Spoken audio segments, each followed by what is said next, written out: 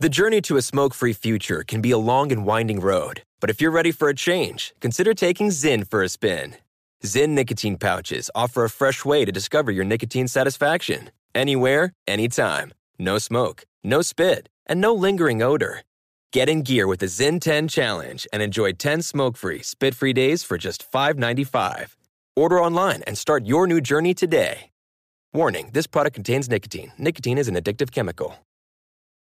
Pause for a big thank you to our partner making today's program possible. Managing your diabetes just got easier. The powerful new Dexcom G7 lets you see your glucose numbers on your compatible watch and phone without finger sticks. Amazing. And because Dexcom G7 is the most accurate CGM system, you can be confident in your food, your exercise, and medication decisions. All those decisions can lead to big results, like more time in range and a lower A1C. Get started at Dexcom.com. Dexcom data on file 2023. If your glucose alerts and readings from the G7 do not match symptoms or expectations, use a blood glucose meter to make diabetes treatment decisions. For a list of compatible devices, visit Dexcom.com/compatibility. Thanks, Dexcom, for being our partner. AT&T connects an ode to podcasts. Connect the alarm. Change the podcast you stream. Connect the snooze. 10 more minutes to dream. Connect the shower. Lather up with the news. Sports talk, comedians, or movie reviews. Connect with that 3-hour philosophy show. Change the drive into work in traffic so slow. Connect the dishes to voices that glow. Thank you to the geniuses of spoken audio. Connect the stories. Change your perspective. Connecting changes everything. AT&T. Pause for a big thank you to our partner making today's crime stories possible. It's Leesa Mattress, a collaboration between Leesa and West Elm. The natural hybrid is made from natural latex, natural wool, and environmentally safe foams. The natural hybrid elevates your sleep and supports. Go to Leesa.com/Nancy to learn more. That's LEESA.com/Nancy.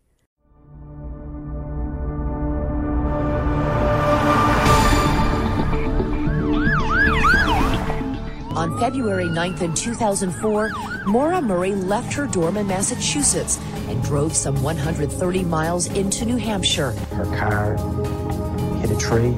It's cold, it's desolate, it's barren, and it's very dark. This is Crime Stories with Nancy Grace.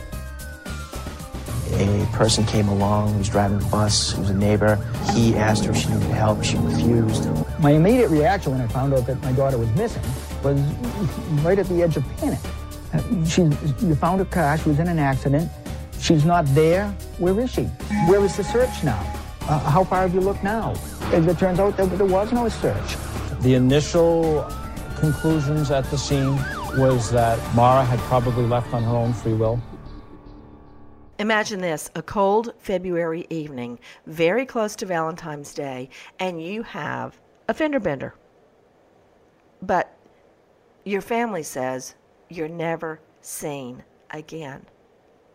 I cannot even imagine what it would be like to race to the scene of a fender bender of my sister, my mom, my husband, and the car's there, all their stuff's inside, but they're gone. I just held that thought for a moment. Hello, everybody. It's Nancy Grace with Crime Stories, and I'm talking about, of course, Maura Murray. And joining me, along with the Duke, Alan Duke, investigative reporter today, two special guests, Tim and Lance. They have made it their mission to find out what happened to missing Maura Murray. I want to thank someone for being with us today. It is Simply Safe. Simply Safe Home Protection and Alarm System. You know, thousands of people across America every day want a security system, but they think they cannot afford it. I have a security system. got a security system for my mom. This is called Simply Safe, and I love it. As a matter of fact, a lady in our neighborhood, Miss Shirley, her husband passed away recently. He was a World War II vet like my father. She's all alone. And she's been very concerned because somebody will come and ring her doorbell at like 3 o'clock in the morning. And the other morning, she woke up around 3 o'clock in the morning and she could hear someone outside whistling. And it scared her so much. Well, she got a Simply Safe. It's $14.99 a month. And this is one of my mom's best friends. I feel so much better knowing she has it. The thing about it is you can afford it. Doesn't have any contracts. It's 24/7, 365 protection.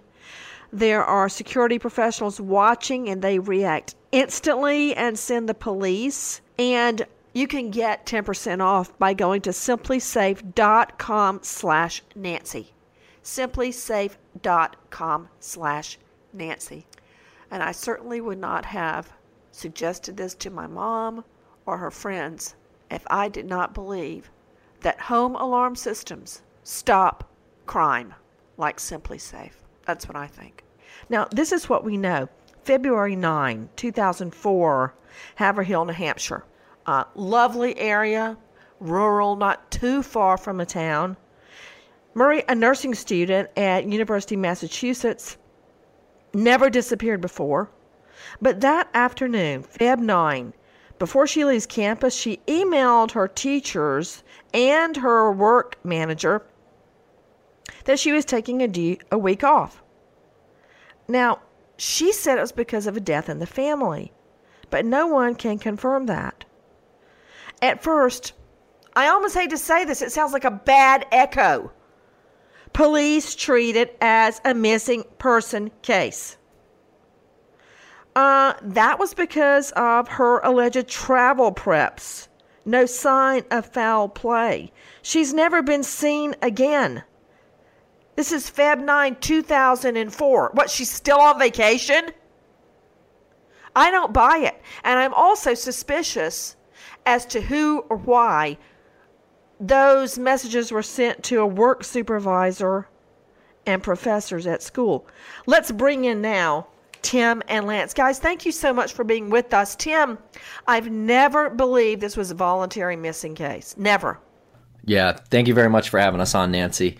Yeah, it's definitely a confusing case, to say the least. I don't like that. I don't like confusing. And I'll tell you why. Because to me, it's very clear. I'm not confused. I mean, honestly, are you confused? You think she just went on vacation, never showed back up, just left her nursing studies, left her family, left her job, everything, and went to hey with it. I'm just going to leave and leave my car and everything else. You really think that's what happened? 13 years have gone by. I think it's very, very difficult to believe that she's still out there. I'm not confused at all. She was taken and she was killed. Tim and Lance joining me from their Missing Maura Murray podcast. Let's go through the facts. You start, Tim. Okay, well, she got into a single car accident at about 7:30 p.m. in... Whoa, back it up, Mr. Man. Single car accident. You sound like a cop, for Pete's sake. I'm glad that you started, Tim. You're next, little boy. When you say single car accident, let's talk about what happened, okay? What happened? What do you mean by single car accident? I'll never forget when I was a brand new prosecutor and I was trying to draw up indictments for the grand jury, which basically means you're stuck with reading a big, huge file and then you boil it down. You figure out what counts should this person be charged with, if any, and then you ferret through all the information and come up with the correct felony counts. And I was reading a police report and it said, we secreted ourselves. I'm like, what? You secreted yourselves? I figured out that's cop talk for we went and hid. Okay, now, single car accident brings back secreted memories. And what that means is they hid themselves to spy on somebody. So when you say single car accident, this is important, Tim and Lance. What did she hit? My point is, was it staged? What did she hit? Well, there's some out there. There's a school of thought out there that the accident was not it didn't appear to be a normal misinterpretation of a curve. Route 112 was extremely windy, and it was dark, and there could have been a situation where she might have hit some black ice and overcorrected. But the damage on her car was not really consistent with the damage that it. Do we know what she hit? It was a guard. I'll just tell you, it was a guardrail, for Pete's sake. A guardrail on Route 9 in Hadley. No, wait a minute. No, that was on a different father's accident. Car. That's right. That was her dad's car. Yeah, she had an accident 2 days beforehand with her father's car right outside of UMass. So what do we know about her fender bender? It was, the police report says she hit a tree, but we don't believe that's true. We think it was a snowbank. Right, you really couldn't be going that fast on that road to hit a tree. If she was going that fast to go through the snowbank to hit the tree, the damage would have been very obvious. And the car would have been in a different spot. Let me ask you a question.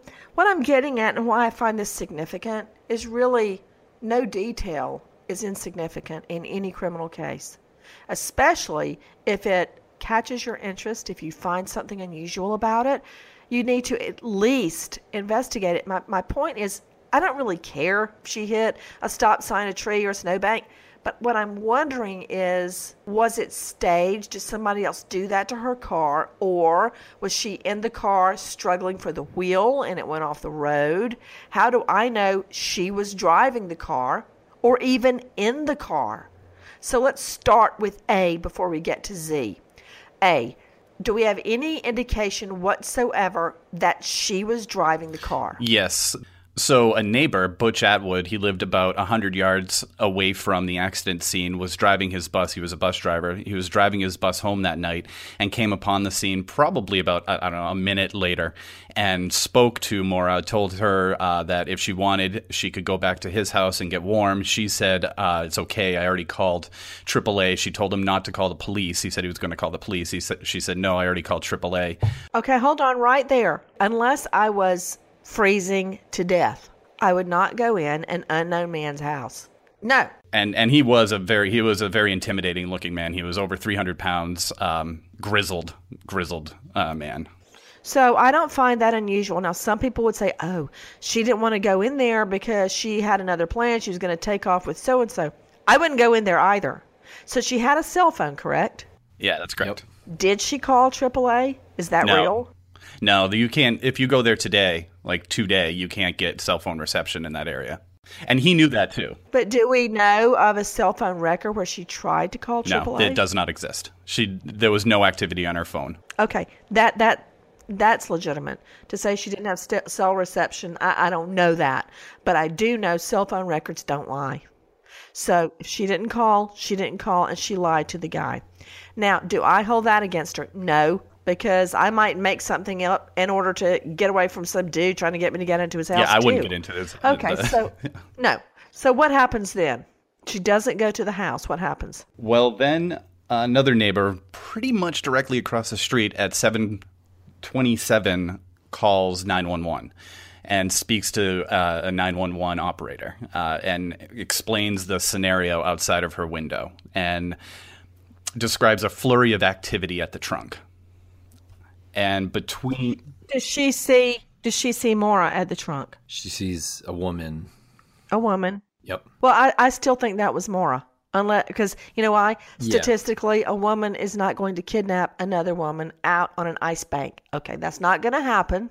So let's go with that's Maura for right now. Now, I'm trying to time it. How close was that call to police actually getting there? One of the police officers, Cecil Smith, was dispatched at 7:29. At 7:40, the Atwood residents spoke to 911. Wait, give me those times again. I'm sorry, 7:40. At 7:40, the Atwood residents called 911. 911 was busy. They got a call back from dispatch at 7:42. The first witness call was at 7:27, and so the first officer arrived on the scene at 7:46. So there were two 911 calls.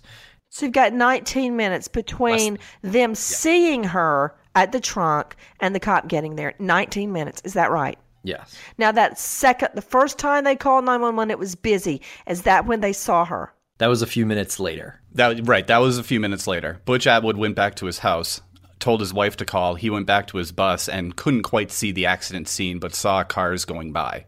Right. So in the meantime, Faith Westman, the first witness across the street, called, and that's when police were dispatched. And that was at 26 or 27? 727? 727 was the first call. Yep. And 729 was when police, Cecil Smith was dispatched to the scene. And he got there 19 minutes later, correct? At 7:46. What I'm trying to figure out is how much time elapsed between someone actually seeing her at the trunk and the cop getting there. As long as Faith Westman kept her eyes on the car the entire time, we don't really know. We don't know when Faith Westman hung up the phone and why she hung up the phone. So the last time we know someone saw her was Butch Atwood at between 7:25 and 7:30. Because there's no timestamp on when he saw her. We just know that during Faith Westman's call, he at one point arrived and spoke to Maura. Okay, so tell me the next sequence of what happens next in the sequence of events. Well, she was gone by the time Cecil Smith arrived at 7:46. And you're saying someone spoke to her other than Butch Adams? Butch was the only person that we know of to speak to her at the scene. Actually speak to her. Okay. You know what's interesting? I wonder if police know of any passers-by that saw her that morning. I'm just trying to pinpoint that timeline. No. Did anybody come forward and say they saw her? No one came forward immediately. There was another neighbor who came forward and said that he saw somebody who might have matched her description a few miles up the street, like up on a walking, kind of running and ducking into the woods. But we have suspicions about that individual. That doesn't make sense that you'd be ducking in the woods. I would be waiting for a lady to come along in a car that would give me a ride. Okay, so we've got about a 19-minute lapse there. What could have happened? We know it was her. We know she was in the car. We know there was some sort of single car accident, staged or not staged. And we know she left the car. And it was at night, so nobody could really see exactly what was going on. Yeah, very dark at the scene. Okay. At some point, we have a witness who, pretty much right at the time of the accident, right around that time frame, within a few weeks, she reported to the police that she did see the police SUV with 001 parked nose to nose with Maura's car, somewhere in that 15 to 19 minute time frame. We can pretty much narrow it down to about 4 to 6 minutes, where she left work, was driving to her home.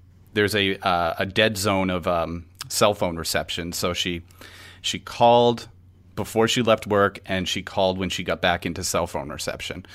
In the meantime, she passed by the scene and saw police SUV 001 parked nose to nose with Maura's car.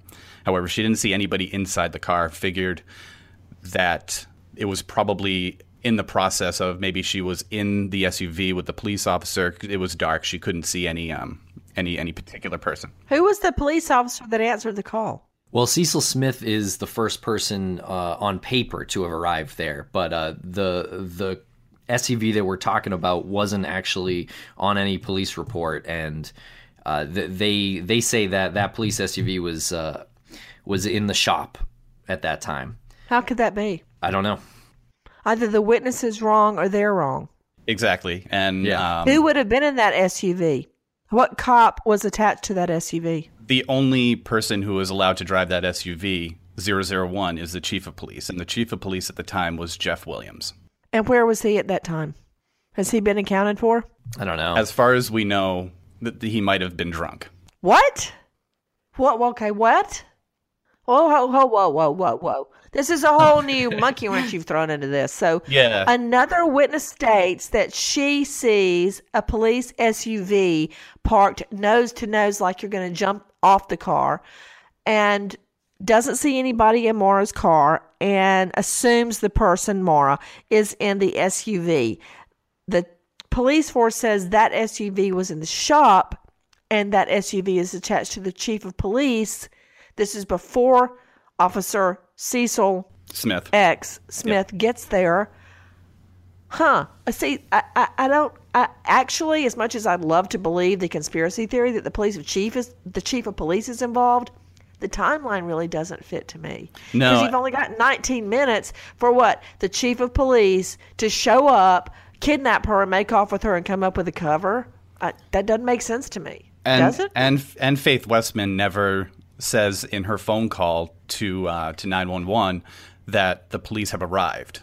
Which would be something I would think if I was looking at an accident and I was on the phone with the police and I saw the police arrive, I would say, "Oh, the police have arrived." That's how I would end the call. Can I ask you another question? Yes, please. That really precedes this moment. What about her statements to or messages to her boss and her professors that she was leaving due to a death in the family?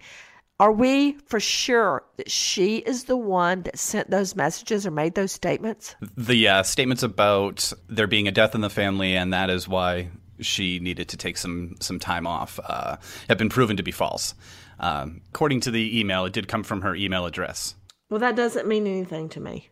The fact that it came from her email address, I mean, I could hack into your email address on my cell phone right now, probably. What is it, your DOB? I mean, come on. Or your child's DOB, or your phone number, or your social. I mean, someone that knew her, i.e. a boyfriend or an ex-boyfriend, could guess her passcode and send those emails. Sure. Yeah. I've given up speculating on this a long time ago. What we know is that an email was sent from her email address. So, on the other hand, think of how far-fetched that would be. An ex hacking into your email, not far-fetched.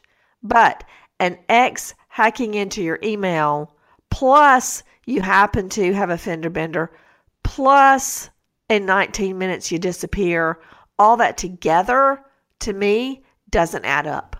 Yeah, it definitely doesn't add up.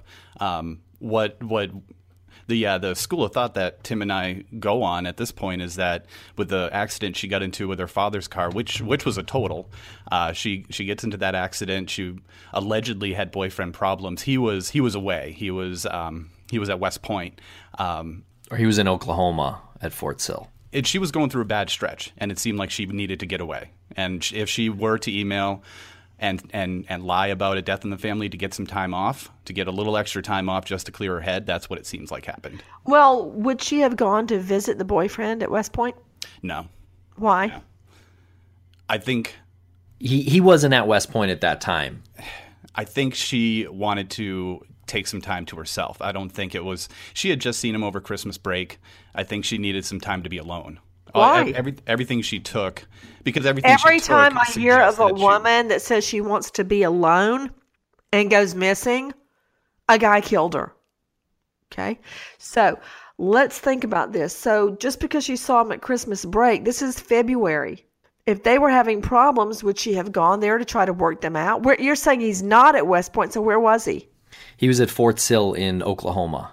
So the boyfriend's at Fort Sill, Oklahoma. How far of a drive would that have been? And why would she have ditched her car to do it? It's like a 20-hour drive or something like that. Oh. So what do we know about him? Has he been investigated? Yeah, he has. He was cleared a long time ago by police. So it sounds like, all conspiracy theories aside, she does have a fender bender and somebody picks her up. Mm-hmm. Is that what you think? I think we both agree that that's what happened. So let's talk about her activity. Didn't she go on Google MapQuest or something the night before? What do we know about that? Yeah, she called to potentially rent a condo in Bartlett, New Hampshire, but she also had directions to Burlington, Vermont in her car. That ski season, I mean, did she take ski gear with her? What was in the car?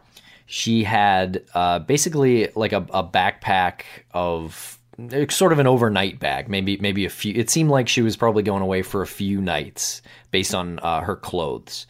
Her cell phone, her keys, and her wallet have never been recovered. Cell phone, keys, and wallet. But was backpack still in the car? Yes. It was sort of a duffel bag, I think, with a lot of her belongings, and some alcohol as well was in the car still. So didn't she just go to the liquor store? Yes. She went to the liquor store before she left. So sounds to me like she was going away for a weekend, 2 or 3 days somewhere. But was she going to meet somebody? The condo she called had 2 bedrooms. The condo she attempted to rent. So there's been lots of speculation of that over the years, but no one's ever come out and said they were supposed to be with her or... Well, what about her cell phone? Were there any cell phone calls or emails or texts to suggest she was meeting someone? There was just a mysterious ping, which could have been from her cell phone or to her cell phone off of the Londonderry, New Hampshire tower, which is, I think, about an hour away from where her car was found. But there's nothing after that. There's been no activity on her phone. Why do you say it was a mystery ping? It's just tough to get the cell phone records from I think it was Sprint back in 2004 for what could have been her checking her voicemail. Maybe there's very little information. But I mean, if it pinged off that tower, that means the cell phone was near that tower. Within what did we determine? That's also strange. Yeah. That's also strange because it doesn't make sense with the route she would have taken from UMass. That tower in the town where it pinged is off of a different highway than the one that she would have taken from Western Massachusetts. But doesn't it make sense if someone got her in the car? I mean, she's alone on the side of the road at night. So she's gone about a mile, according to one motorist, if they're to be believed. And she definitely leaves the scene. So she's either picked up in a car at the scene of her crash, or she starts walking because she doesn't want to go into the home with this butch guy and gets picked up there. So she got picked up by somebody either on foot or at the scene. Why wouldn't it make sense for her, if she's taken involuntarily, why wouldn't it make sense for them to go in direction of the ping? Well, the ping came before the accident.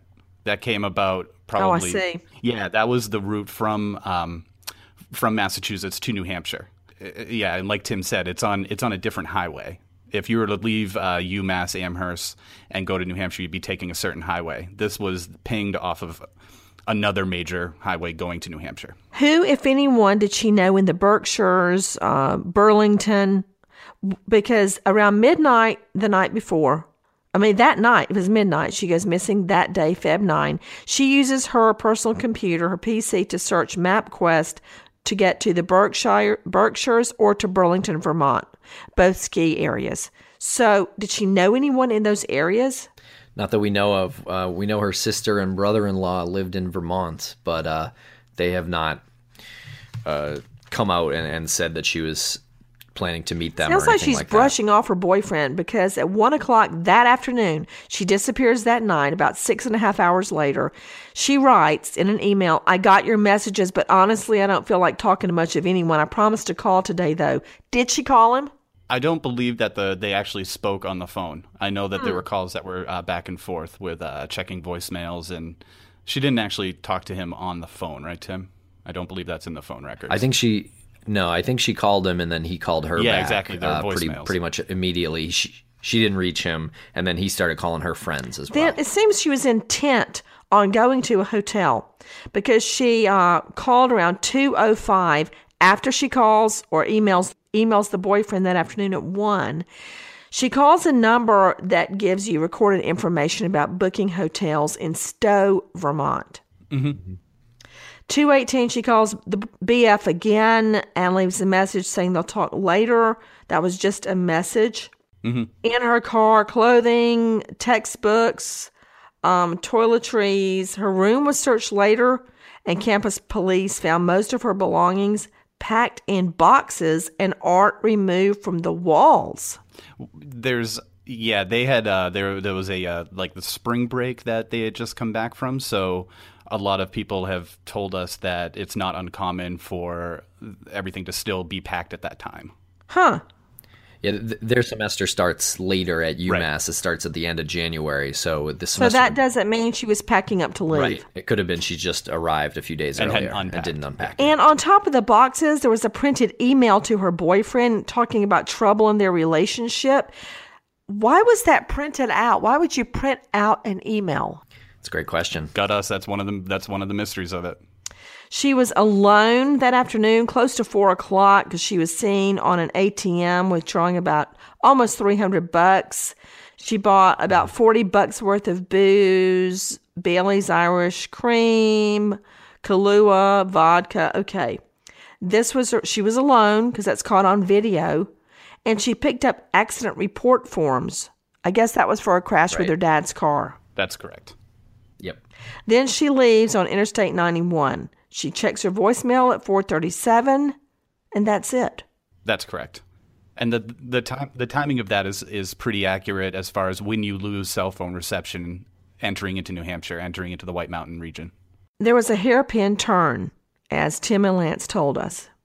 She goes off the road and hits a tree. At that point, we think, anyway, or a snowbank, somebody comes along driving a bus, a neighbor, asks if she needs help. She says no. 10 minutes later, or I believe 19 minutes later, police show up. She's gone. That sounds so staged to me, guys. And? Yeah, it does. It does seem very staged. But that means that there's somebody else involved. That if it's staged, do you mean it sounds like she staged the accident? Yeah, kind of. It does kind of sound that way, yeah, but no one has talked about it. Her friends have supposedly talked to police. Her family has supposedly talked to police enough to where they're satisfied they weren't involved in helping her get away. And I find it really hard to believe that she would pick that area to stage an accident. It is a remote area, but it's not as remote as people think. It's one of the only places on Route 112 that has homes pretty much immediately in the vicinity. She would have staged an accident directly across the street from somebody's home. And if she was planning on doing a staged accident, I just don't. Yeah, you know what? You're right. Why would she leave all of her stuff, including diamond jewelry, in the vehicle? Right. The things that she took with her are what I've been like calling in my own head just to make sense, like immediate things. If I think I'm coming back to some place, if I'm on a trip and I take the things that I need for a few days, but I need to take off real quick and I plan on coming back, I'm taking keys, wallet, and cell phone. And that's what she took. Locked the car, keys, wallet, and cell phone have never been recovered. So it doesn't seem, unless she's a criminal mastermind, it doesn't seem to me that... What about the contractor? 8 to 8:30, a contractor returning home sees, as he said, a young person moving quickly on foot on Route 112. That was around 4 to 5 miles east of where her vehicle was discovered. Now, that person wearing jeans, a coat, and a light-colored hood. What about that? Yeah, do you want to know my real feelings on that? Or maybe I'll let Tim go with it and then I'll jump in. Well, yeah, I think that account is pretty suspicious because he didn't tell that to police. He told that to a neighbor of his, and the neighbor told police. And then he was questioned after that, and his property was searched pretty good. Well, pretty good after he left. He actually wouldn't allow police on his property. And he was living in his trailer at the time. He was building a house on that same property. He sold his trailer, and as soon as the trailer left his property, it was pulled over by police and searched. And as soon as he sold his property, his house, that property was searched by police as well. Right, and both searches came up empty. Guys, wait a minute though. Isn't that what Maura was wearing? A dark coat, jeans? Yeah, but that information had been out there for a while. He could have known that by reading the paper. He lived right across from Butch Atwood. He lived within 100 yards of the accident scene. And where he put Maura is at the area where... but if you think he's lying, why would he lie? I'm not sure if he had something else to hide. Yeah. I'm not sure why he lied. But then why get involved at all? I think because he lived so close to the scene, and he's a peculiar guy. Why do you say that? Yeah, by all accounts. by all accounts, we've heard from a lot of locals in the area and people that knew him and know him. He's very, very strange fella. Strange in what way? What do you mean by that? Strange towards women. Just kind of awkward. Can I ask you what man is not? I'd like to think me. When you say awkward, does he have a criminal record? That's what I want to know. I don't believe so. Married? Divorced. He was married. He was divorced at the Children? time. 2 daughters. Yeah, he has 2 kids. Lance, Tim, pause one moment. I don't know if you heard me earlier mention this, but with us today, our sponsor, Simply Safe. We've gotten this for a lady in our neighborhood, Miss Shirley, who has been our lifelong friend, is the age of my mom, as a recent widow. She did not have an alarm system, and she's had some scary incidents just recently, and there have been some break-ins in our neighborhood, and I think about her every night. You know, I don't live in Macon anymore, and I think about her being there alone without an alarm. My mom has an alarm. We have an alarm. But we got Simply Safe for Miss Shirley. And even I'm sleeping better, much less, her. You get 10% off, everybody. simplysafe.com/Nancy. You just can't be safe enough. That's what I think. Okay, so tell me this. Where does it stand now? What does the family think? The Murray family? I think they're not exactly sure what to think, but I think they think that contractor is still a pretty good suspect. And as far as we know, he was and still is law enforcement's real only person of interest. Now, there's a theory floating around that she took off and is living in Quebec. Have you heard that theory? Yeah, we went. Oh, yeah, we went to Quebec. Canada. It's with missing flyers and everything. It's a romantic theory, but the more we looked into it, the more it's just not likely that someone could cross the border. The border restrictions had tightened up since 2001. So to cross the border, everyone uses her. Are you serious? You don't think you can cross the Canadian border? I don't think you could cross the Canadian border, get a job, and remain under the radar in Canada for 13 years. No, I don't think you can get a job and stay under the radar. I think you can easily get across the border. But why was she asked to leave West Point? She shoplifted.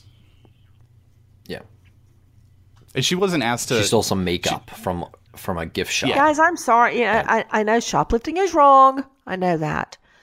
But I'm so used to prosecuting, murders, rapes, aggravated assaults, armed robberies, torture, dope dealers, that a shoplifting, I'm like, I'm not happy about it. But so I know that broke her father's heart by all accounts, correct? Yeah, I think it's safe to say that he wasn't pleased with that. But there's some theories out there that she might have wanted to get caught. She might not have wanted to be there, and that was a way of her rebelling against it and leaving. I know that the father was upset about her crashing the car. Do we know anything else about that? Other than what he said, which is he was upset, but it was the way any parent would be upset. And they had talked about it the next day and told her that, they discussed getting the proper insurance paperwork, which she had on her, that we know. And they were going to take care of it. It really doesn't seem like anything more, according to the family, than she got into the accident. The family, the father was upset, but they were figuring out a way to fix it. So they have a big blowout the night before over his crashed car. The next day, she crashes her car and leaves. Never seen again. We're not entirely sure that they had like a big blowout. That's been put there. That's been put online, and that's something that no one can tell us for sure. They probably got in an argument, I'm guessing, but that's just, I guess I'm just, trying to not make it into something that it probably, might. You not might be right. Yeah. You might be right. But the timing, they have the argument over her totaling his car, and the next day she disappears for good. Is that right? Yes, Yeah. yes, because that accident happened Saturday into Sunday, early morning, and then Sunday they discussed it, and then, yeah, that's correct. Boy, that cousin really thinks she's living in Quebec and just took off and left and never came back. That she staged the accident, went down the street, met her boyfriend, and he picked her up. Her new boyfriend. That could be the case, but from everything we've looked into on Maura, she wasn't a perfect young woman, but she got along with her dad. Her dad and her were buddies. They went on camping trips. They hiked. They didn't have, as far as we know, a dysfunctional relationship, and it doesn't seem like it's in her character. From what we've looked into, it doesn't seem like it's in her character to disappear from him for 13 years and put him through this. Well, yeah, that's the confusing thing is what was happening in her life that was so big that would make her want to run away forever. Right, we've never found anything. For 13 plus years. Guys, let's put the tip line out there for anyone having information on Maura Murray. Tim Lance, do you have that number for me? Yes, the New Hampshire State Police number is 603-223-3860. Yes, that is the best thing to do if you have any information on Maura, is to call the state police. I know the first instinct is to contact Tim and I, but we turn around and we contact the proper law enforcement. Guys, the search for Maura Murray goes on. Nancy Grace with Crime Stories signing off. Goodbye, friend. Pause for a big thank you to our partner making today's crime stories possible. It's Leesa Mattress, a collaboration between Leesa and West Elm. The natural hybrid is made from natural latex, natural wool, and environmentally safe foams. The natural hybrid elevates your sleep and supports. Go to leesa.com/Nancy to learn more. That's LEESA.com/Nancy. Pause for a big thank you to our partner making today's program possible, Easy Breathe. Are you spending more time in your basement now that it's your rec room, office, playroom, or home gym? Well, you need to ventilate those spaces to remove stagnant, musty air. For over 20 years, the Easy Breathe ventilation system exchanges dirty, damp air for cleaner, drier, healthier air. Take charge of your indoor air with your own Easy Breathe ventilation system. You can get it installed or do-it-yourself kits available. Just call 866-822-7328 or visit takechargeofyourair.com. Get 20% off today. Thank you, Easy Breathe, for being our partner. Pause for a big thank you to our partner making today's program possible. It's Dexcom. With the new Dexcom G7, you get better diabetes results without those awful finger sticks. It sends your glucose numbers to your compatible phone or to your watch, so you can always see where you are and where you're heading. See how food and exercise affect your glucose. It makes it easier to spend more time in range and lower your A1C. Take more control of your diabetes with the #1 recommended CGM brand. It's so easy to get started today at Dexcom.com. Dexcom.com.